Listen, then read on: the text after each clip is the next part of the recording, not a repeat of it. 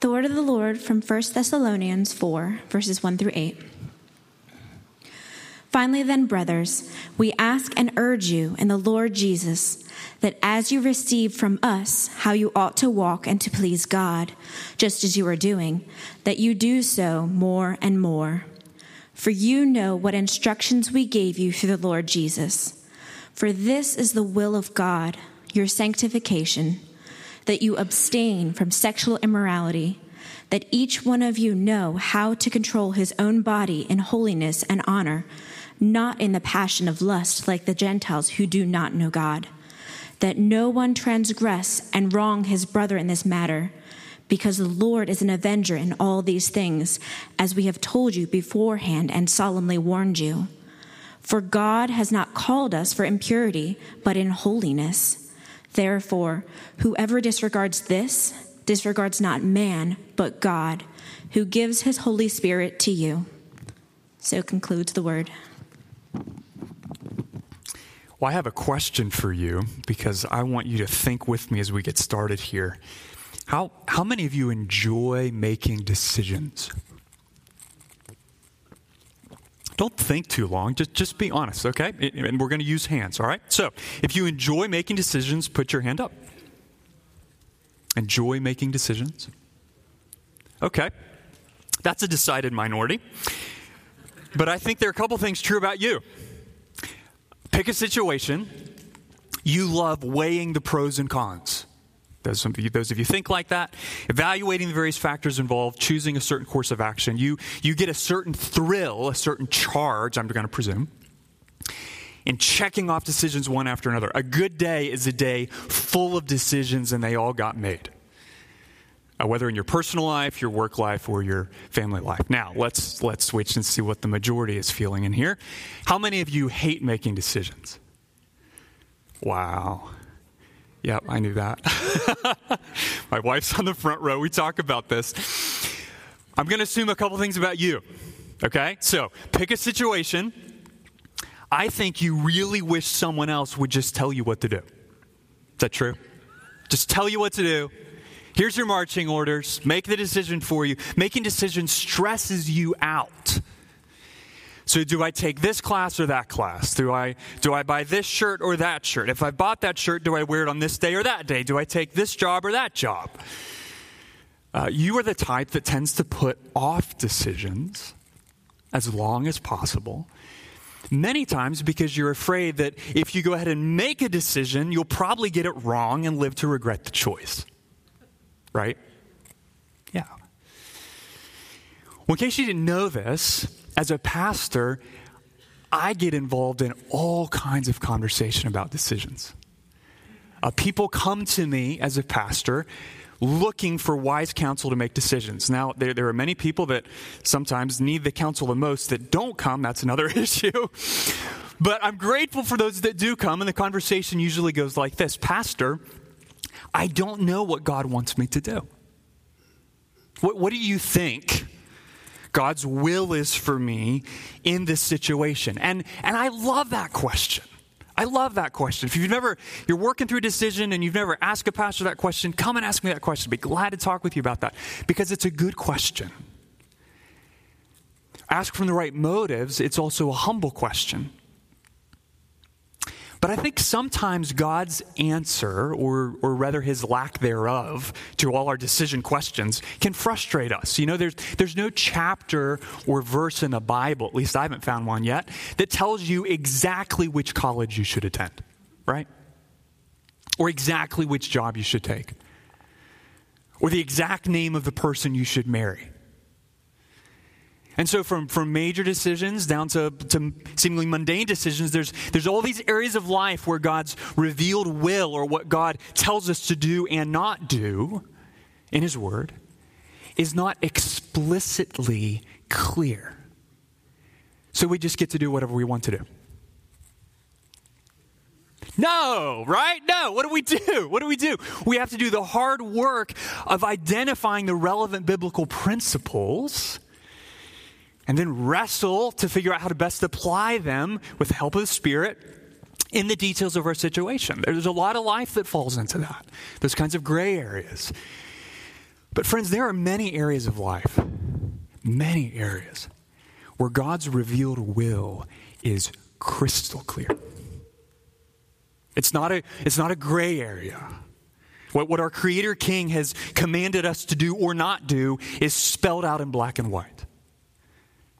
For all peoples, all times, all situations, it's not flexible or negotiable. Okay? There's not room in many areas of life for faithful Christians. Well, this is what I think. Well, that's what I think. Who knows what we should think? Let's just agree to disagree. No. Like the runway lights, if you've ever been to an airport at night, like the runway lights that show a plane exactly where to land in the dark. Here, not here. Right? The Bible tells us exactly where the path of spiritual blessing and safety lies. In many areas of life. And these verses are one of those places. One of those places.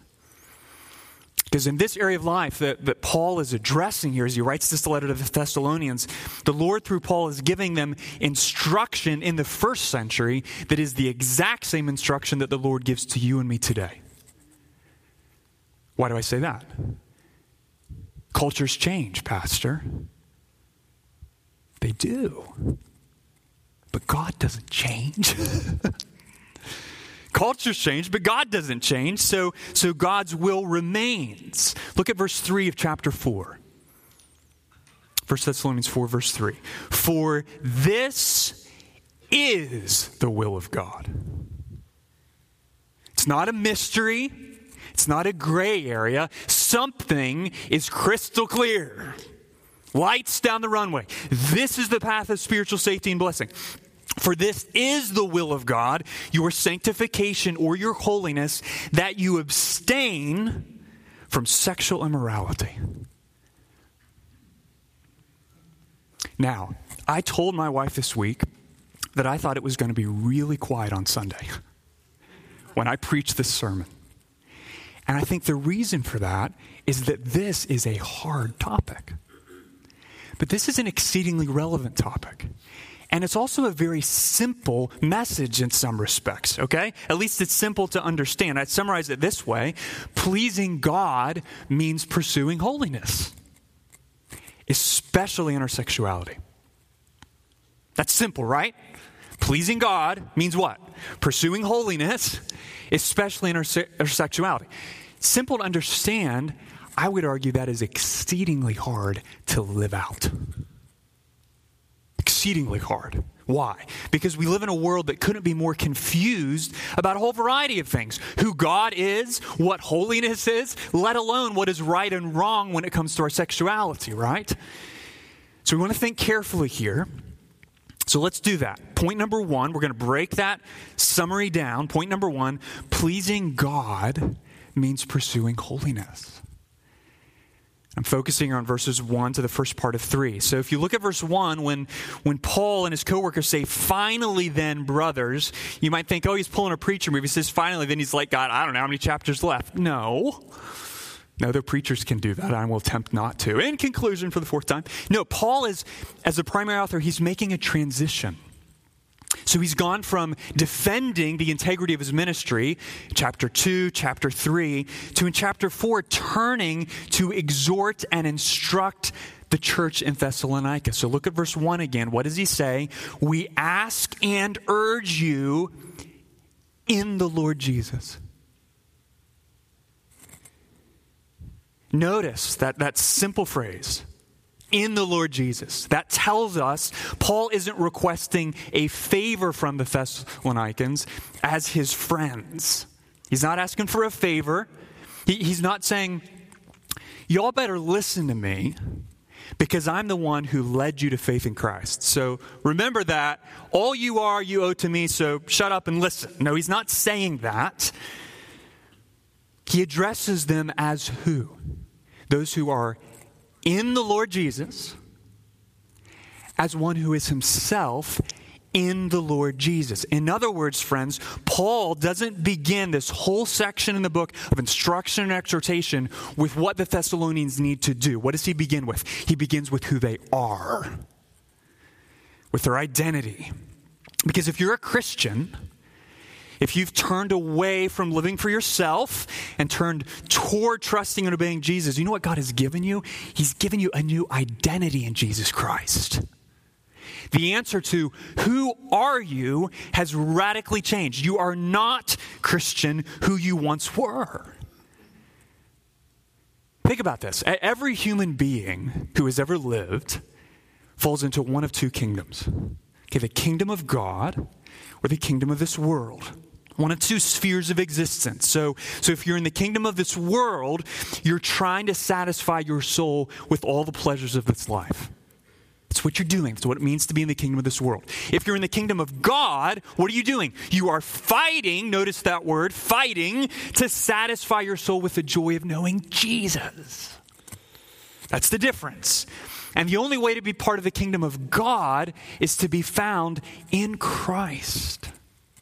In Christ. To be spiritually united with him through repentance and faith.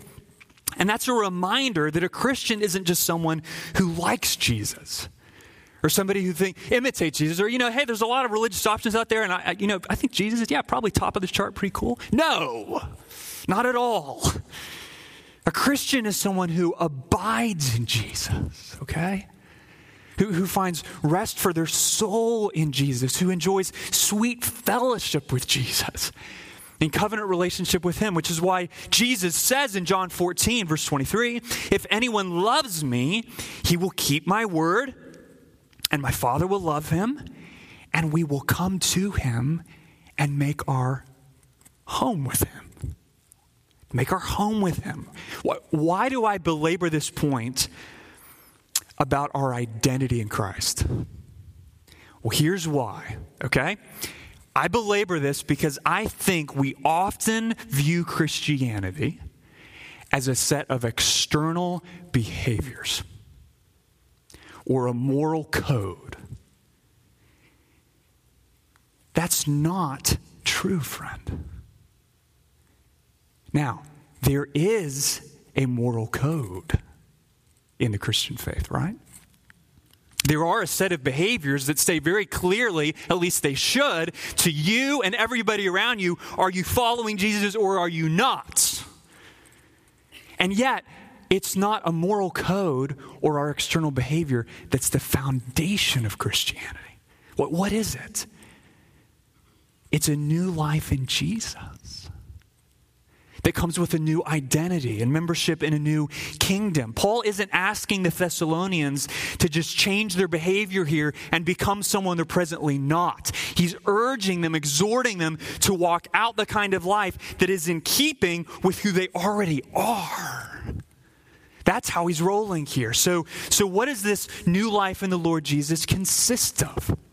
What does it mean to live out your identity in Christ? Look back at verse 1. Because verse 1 is loaded. It means living to please God. Think about that. Living to please God. The good news of the gospel, the good news of what Jesus has done to accomplish salvation for mankind, tells us that we can never earn God's love and acceptance through our good works, right?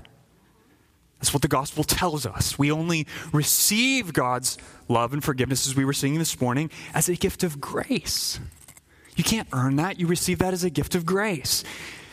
And yet the same grace, the same undeserved favor that makes us right with God also does what? It frees and empowers us to live a life that is pleasing to God. Not because we're trying to run around and hit enough pleasing buttons like whack-a-mole to earn God's love and acceptance, but because we've already freely received God's love and acceptance because of Jesus. And we're freed and empowered to love and please him in return. So think about this. I won't ask you to raise your hands on this one. Have you ever had a family member or a friend who you just felt like was crazy hard to please.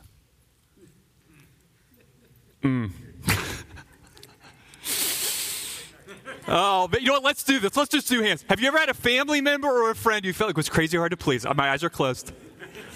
No. Yeah, exactly. Right, John? I mean, that's a common human experience. Figuring out how to please somebody sometimes feels like 1 part mystery and 2 parts futility. It's just a lost cause. Friends, do you know that pleasing, if you're a Christian, pleasing your Father in heaven is never like that? It's never like that. It's not 1 part mystery, 2 parts futility. It's not a lost cause. God, our Heavenly Father is not hard to please. And what we need to do if we're going to please him, it's not a mystery. It's what? It's been clearly revealed and given to us through his word. I mean, maybe some of you who are married are thinking, man, can I just get like a manual to please my spouse like this? You know, it's not a mystery. This whole book is a guide for you in how to please God. It's not a mystery. And notice, look back at verse 1. I told you we were going to camp out here. Notice how Paul refers in verse 1 to what the Thessalonians received from him, and in verse 2 to the instructions we gave you through the Lord Jesus. So think about that. What kind of instruction was that? What was the same instruction in person back then that he's about to give them in writing, which is the same instruction we're holding in our hands today? And that little phrase at the end of verse 2, for you know the instructions we gave you through the Lord Jesus, is so important, friends. Why? Because it reminds us that the instruction Paul's about to give, the reminders he's about to bring, isn't something that we should listen to and obey because of, ooh, St. Paul, that's crazy authority. No. Who is speaking with supreme authority through the Apostle Paul? The Lord has. It's God's authority that stands behind the Word of God. And so when we hear God's Word, what we're about to read here, we need to receive it and obey it because Paul speaks with the authority of King Jesus himself. And we need to remember that. You need to remember that, friend, whenever you read the Bible or you listen to the Word preached. Look at verse 8. Here's why. Because whoever disregards this disregards not man, but God. Couldn't be more clear. That the instruction in the Bible about how to please the Lord is not your parents' idea or your pastor's idea or your friend's idea, or the church's idea, or what somebody else thinks, or what somebody else wants to believe. It is what God has said, friend. It's what God has said. You are confronted in this book with the very words of your God himself. He's talking to you. He's getting in your face. And in these verses, God himself is telling you how to please him. Not just once or twice, but notice, back to verse 1, how to do so more and more and more. I love how Paul commends the Thessalonians in verse 2. What does he say? Basically, he says, guys, be encouraged, okay? You're already walking in a manner that is pleasing to God. Know that, receive that, rejoice in that, rest in that. Know that right now through your life, you are bringing serious pleasure to your Father who is in heaven. And yet, that doesn't mean they're done. Why? Because apparently they are still fighting some struggles with some pretty serious sins. But notice, because they are in Christ, they are following Jesus, that the presence of these evidently lingering sexual sins that he's about to address doesn't change the fact that right now, even in other areas of life, they are genuinely pleasing to the Father. We need that perspective. One of the things that sexual sin and struggle can do, and the evil one loves when it does this, is it just takes over our whole view of how we're doing with Jesus. And it is very serious, and we're about to look at that because it is very serious. But don't forget that it is possible to be struggling mightily to please the Lord in one area of life while you are, through the power of the Spirit, genuinely pleasing Him in another area of life. We need that perspective and that comfort. And yet the charge is the same. Don't stop. Keep learning. Translation: don't listen to a sermon like this and say, got that. Hey, what's for lunch? No. Find out how to please the Lord. Discern what is pleasing to the Lord, that we might do so more and more and more. So what does that look like? Well, let's look at verse 3. Because the Lord tells us in verse 3, He tells us exactly how to please Him. So remember the situations where you feel like, I don't have a clue how to please that person. God's not like that. He tells us exactly how to please Him. Verse 3, for this is the will of God, your sanctification. In case you're not counting, that's a 14-letter word. It's a big word, but the meaning is very simple. It's not complicated. Being sanctified simply means to become more and more holy. So a more literal translation of verse 3 might be, for this is the will of God, this is what is pleasing to God, your holiness. All right, well, that wasn't helpful, Pastor. Now I need to know what holiness means. Well, I'll try to help you, okay? Being sanctified or being holy isn't about being better than other people. You know, we hear that sometimes. Oh, there go them, holier than thou. No, it's about becoming more like God. That's what holiness is. More like God. It's about bringing every area of our life in alignment with His character and His ways. It's about imitating the one in whose image we were created. Why? Leviticus 19:2.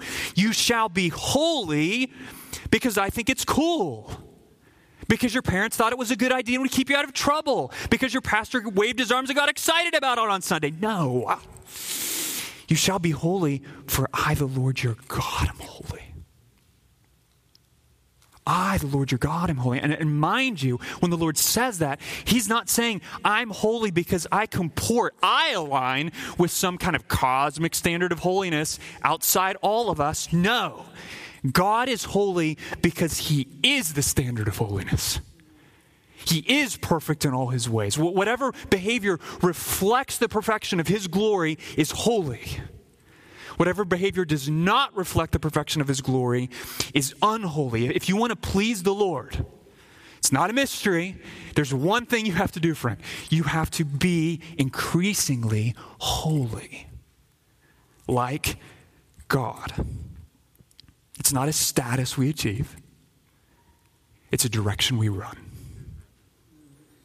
And nowhere is that running more important than an area of life to which Paul now turns. Point 2.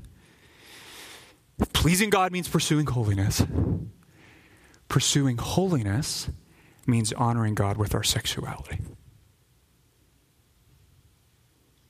Simple. Not hard to understand. Really hard to do. Pleasing God means pursuing holiness. Pursuing holiness means honoring God with our sexuality. Look at verse 3. For this is the will of God. This is the will of God. Your sanctification, your holiness. That you abstain from sexual immorality. But what does abstaining mean? Abstaining means to what? Refrain from something. Avoid something, stay away from something, don't make contact with something. So what do we need to abstain from? What do we need to avoid to not get anywhere close to if we're going to please the Lord more and more? Well, we have to abstain from any sexual activity that is not in alignment, is not in keeping with God's creative design for our bodies. Genesis 2, verse 22. And the rib that the Lord had taken from the man, he made into a woman and brought her to the man. And then the man said, "This at last is bone of my bones and flesh of my flesh. She shall be called woman because she was taken out of man. Therefore a man shall leave his father and his mother and hold fast to his wife, and they shall become one flesh. And the man and his wife were both naked and were not ashamed."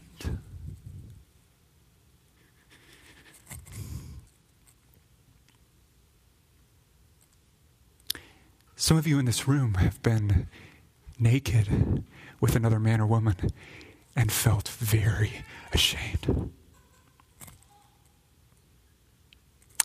But Adam and Eve were not. Let's think about why. The foundation of biblical morality, what makes something right or makes it wrong, please hear this, friend, is not a personal construct. It's not found by looking within yourself, as if whatever you desire or whatever you feel like doing must be good. It's not a personal construct, nor is it a social construct. It's not found. We don't find what makes something right or wrong by looking at the people around us and saying, "Oh, wow, there's two consenting adults. They both think that's cool, so that must be cool. That must be good and right." No. It's not a social construct. It's not a personal construct. Biblical morality is a divine construct. Because what makes something right is whether it is in keeping, it is in alignment with God's decrees and God's ways as revealed in all of creation and especially in his written word. Whatever's in alignment with that is good. Whatever's not in keeping with that is evil. So what does Genesis 2 teach us about sexual morality and immorality, okay? Listen, I'll give it to you in a sentence. God created sex for one biological man and one biological woman to enjoy exclusively in the lifelong covenant of marriage. Period. Any sexual activity outside of that covenant relationship, in all times, in all cultures, in all situations, for all ages and races and perceived felt genders, is wrong. It doesn't matter if you really love each other. It doesn't matter if you'll eventually get married. If you are not married, one biological man, one biological woman, and you are engaging in sexual activity, that is wrong. There's nothing fuzzy about that.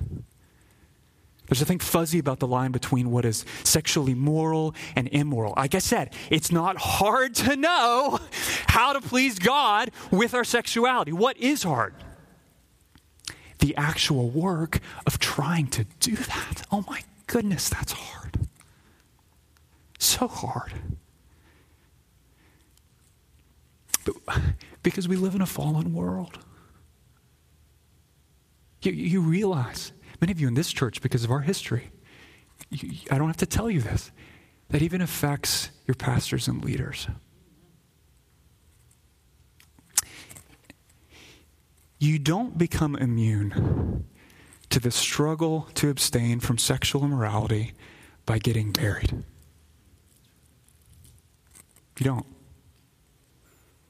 I was meeting with some guys yesterday, young men, discipleship. I'm the only married guy. And I just told him that. I was like, guys, listen, marriage isn't like this sex playground where it's just like, oh my word, now the battle's gone. No, not at all. Nor does being a pastor remove you from temptation. The simple fact that I'm up here preaching what is sexually moral and what is sexually immoral doesn't remove me from being a fellow struggler with you, friends. I need you to pray for me that I, as a pastor, would abstain from sexual immorality. Because we're in this together. We're in the same fight. This isn't a men's issue or a women's issue. This is a human struggle, okay?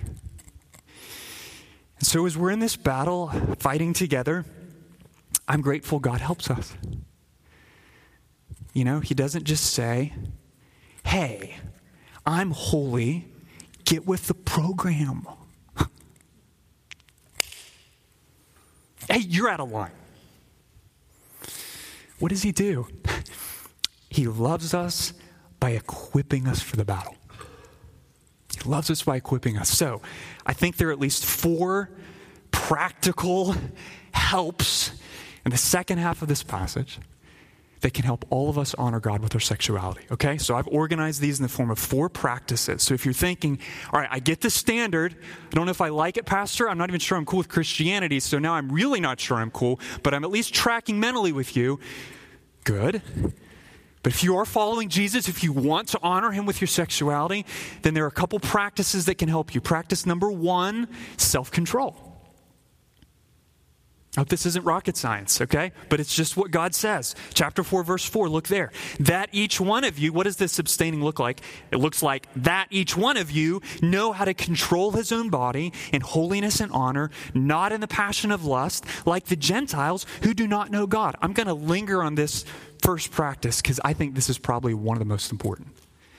Because it's probably the one that most flies in the face of pretty much every other voice screaming around us and inside of us.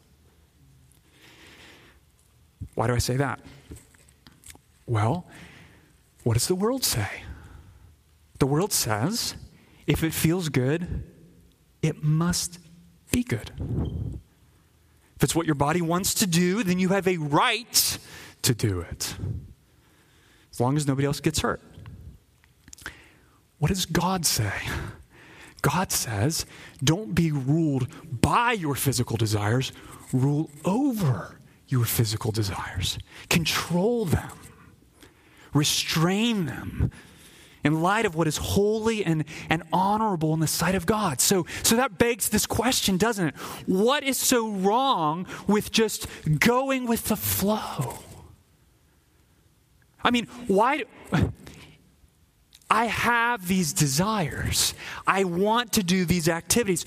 So what is so wrong with just doing that? I mean, it feels good. They said it's good. They said it felt good to them. So what's wrong with me just doing it? Well, friend, the simple answer is that our physical bodies, like every other part of us, have been corrupted by sin. That doesn't mean every physical desire, including all your sexual desires, are bad. Okay? It does mean that we need God's word to distinguish between both sexual desires and sexual activities that are holy and pleasing to God and that are unholy and not pleasing to God, no matter what your perceived sexual orientation is. And so to the degree our sexual desires and actions align with God's creative design, they are holy and good. To the degree our sexual desires and actions don't align with God's creative design, they are unholy and sinful. And we please God, notice this, by exercising self-control over all of them. All of them. Here's the key question we have to ask here. Lord, what do I need to do so I can honor you with my body instead of being controlled by my body? What do I need to do so that I can honor you with my body instead of being controlled by my body? That might mean refusing to linger in bed or in the shower. It might mean refusing to watch movies or read books or listen to music that will awaken in you an appetite for what God says is forbidden. You know, sometimes I talk with folks and it's like we have this attitude that self-control means feeding and stoking and nourishing all these sexual desires that we are not able to act on, and then right before we do it, like we slam the door in their face. Oh man, I almost crossed the line. Whew. Let's try that again because it felt good. Yeah, you know, that's craziness, right? You have to be humble and honest before God who knows all things about you. What do you need to do so that you can control your body instead of being controlled by it. It might mean being really weird. And if you have a girlfriend or boyfriend doing stunning, scandalous things like saying, I can't be alone with you in your bedroom or apartment. Christian freedom. Yeah, but it's freedom to practice holiness. We got to remember that. And by the way, under this point, knowing how to control your own body applies just as much to sex in the context of biblical marriage. So think about this. I have been involved in some grievous situations as a pastor where a professing Christian is insisting that their spouse has a biblical obligation to do for them sexually whatever they want them to do for them sexually. You know what that is? That's abuse. That's not love. That's wicked. Notice Paul doesn't say in verse 4 that all of you all single people need some self-control. But if you're married, anything goes. No, the point of verse 4 is that whether we're single or married, we all need to exercise self-control over our sexual desires so we can live in a way that is holy and pleasing to God with our bodies instead of being controlled by our bodies, by the passions of our flesh. Practice 1, abstaining from sexual immorality, means practicing self-control. Practice 2, practicing justice. Practice self-control, practice justice. Look at verse 6. What's it mean to abstain? It means that no one transgress and wrong his brother. You know, friends, when we sin sexually, we are not just sinning against the Lord. Think about that. We are sinning against another person in many cases, which is all the more grievous if that person is a fellow Christian. So what does the world say? What does the world say? The world says, as long as you have consent and no one gets hurt, you are fine. Go for it. What does God say? God says a man or a woman doesn't have to feel like you're violating them in order for you to actually be violating them. When we involve another person in sexual immorality, we are sinning against them, regardless of whether they agree with our actions or are even aware of our actions. But brother, come on, Matthew. I'm a red-blooded male. If that woman didn't want me to look at her that way, well then why'd she put her picture up on the internet for all to see?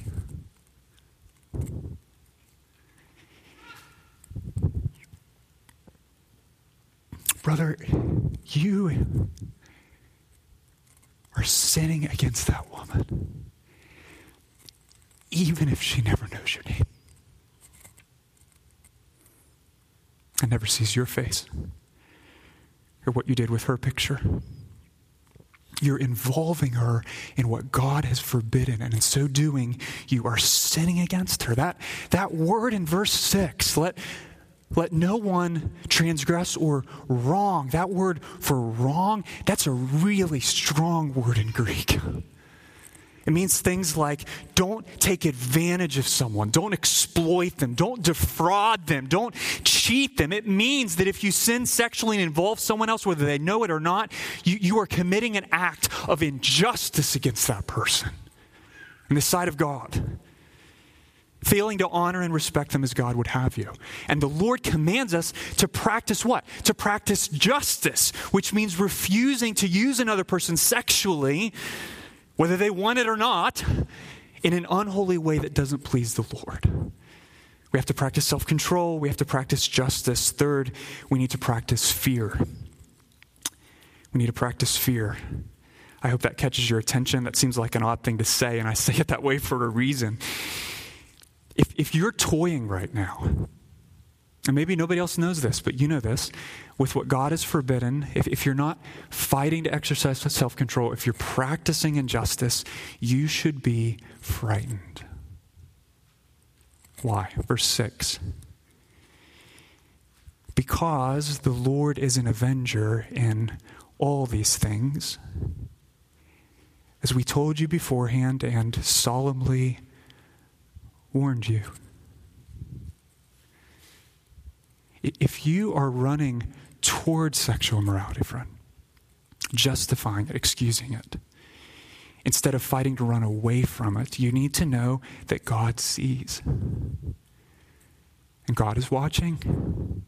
And God will repay you accordingly. But what do we tell ourselves to shut up that voice? We say things like, it's not like I'm a bad person. It's not like I'm hurting anyone. We love each other. What's the big deal? I mean, come on, God. If you didn't want me to indulge these sexual desires, then why would you have given to me? Why'd you give me in the first place? I mean, if that's really what you wanted, then, you gave them. We pull a so there to God.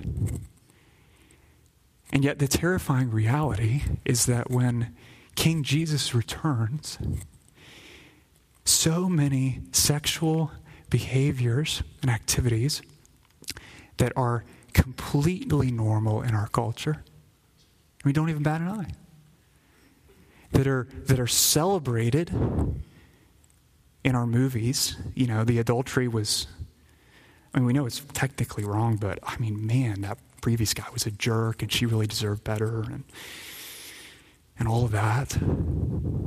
All of that, friends, will incur the wrath and judgment of a holy God. It doesn't matter how many other people are doing it. What matters is what God has said about it. There is not another human being on this earth who on the final day is going to judge you for what you did with your body. God will. Colossians 3 verse 5, put to death, therefore, what is earthly in you. Sexual immorality, impurity, passion, evil desire, covetousness, which is idolatry. On account of these, the wrath of God is coming. And so if you feel, maybe in a fresh way as I'm talking about this, you feel that holy fear, if you've fallen into sexual sin and the Lord is graciously convicting you of the guilt of your sin before the day of judgment, do you know what a mercy that is, friend? Do you know what a kindness that is? You know how many people just walk their entire life and they never have a single moment where they recognize, oh my, I'm going to be judged for that. If God has shown you that, I have one instruction for you. Right now, I want you to flee to Jesus Christ. You need to flee to Christ, okay? Don't promise him you'll do better tomorrow. Don't try to clean yourself out. I want you to bring your guilt and your regret and your sin and your sorrow to Jesus and ask him to forgive you and ask him to cleanse you, because there's no sexual sin that is too great or too shameful or too crazy twisted that the blood of Jesus Christ cannot forgive and cleanse. 1 John 1:9, if we confess our sins, he is faithful and just to forgive and to cleanse from all unrighteousness, sexual sin included. But some of you need to stop waiting and stop presuming and stop treating the gospel as if it is a get-out-of-jail-free card, because it is not. The gospel is a run to Jesus and find mercy invitation. Because the stakes couldn't be higher, okay? If we're going to abstain from sexual immorality, self-control, justice, fear of the Lord. Lastly, and we will finally conclude with this, we need to practice submission. Practice submission. We need to remember, maybe you thought this, I won't do hands again, but we need to remember that it's not as though holiness is kind of on a menu. Ever been to a restaurant? I feel like the Cheesecake Factory is like this. You just open up the menu and you just like, I hate decisions people, just shut it and go home. But it's not as though holiness is one option on the pleasing God menu with like 100 other choices. And you can say, yeah, that works for you, but, I'm not really into that whole holiness thing. So I please God in other ways. I order these items. No, friend, that's a lie. That's a lie. Holiness is the only thing that is pleasing to God, right? It's the whole reason that he calls us into a saving relationship with himself. Look at verse 7, chapter 4, verse 7. For God has not called us for impurity, but in holiness. He hasn't called us for impurity. It's for holiness. Think about that. None of us come to God on our own. What are we? We're dead. We're flatlined in sins and transgressions. So what does God do? He calls us. He calls everyone in a general sense, Isaiah 45:22, turn to me and be saved, all the ends of the earth. And yet in his great mercy, he also calls his chosen people in an effectual sense. So working and transforming, moving in our hearts such that we find ourselves irresistibly drawn to trust and follow Jesus. John 10:3, the sheep hear his voice. And he calls his own sheep by name and leads them out. When he's brought out all his own, he goes before them, and the sheep follow him, for they know his voice. So why does Jesus do that? Why does he effectually call us to himself? Because his effectual call brings to fruition the sanctifying work that he died to accomplish. Titus 2:14, Christ gave himself for us to redeem us from all lawlessness and to purify for himself a people for his own possession who are zealous for good works. Hear this, friend. Holiness is not an option for super Christians. It is the goal of the gospel for every Christian.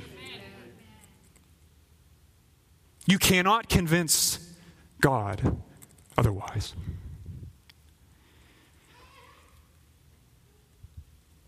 But submitting to God's call isn't the only kind of submission we need.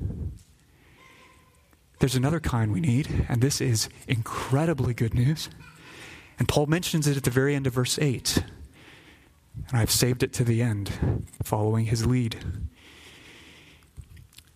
God knows. Praise God that he knows this, that we are powerless to follow his call. We just are. We're powerless. Not just the first time he calls, when we first come to faith in Christ, but every day of our lives. Every day that we feel all our lingering sinful desires just pulling us irresistibly away from what we might know as a Christian is holy and honorable to God. He knows that. Why? Well, for starters, because he lived this life. He's familiar with weakness and struggle. So what does God do in light of that? If you're a Christian, he gives his Holy Spirit to you.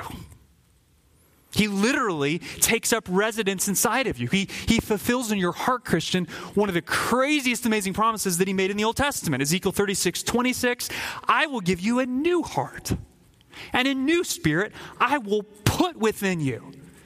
You don't put it in yourself. Praise God. And I will remove the heart of stone from your flesh and give you a heart of flesh, and I will put my spirit within you, and I will cause you to walk in my statutes and be careful to obey my rules. Do we need to be careful to walk and careful to obey? Yes, but who is getting that work done such that it is effectual, it is complete, it is finished, and if you are in Christ, it is guaranteed?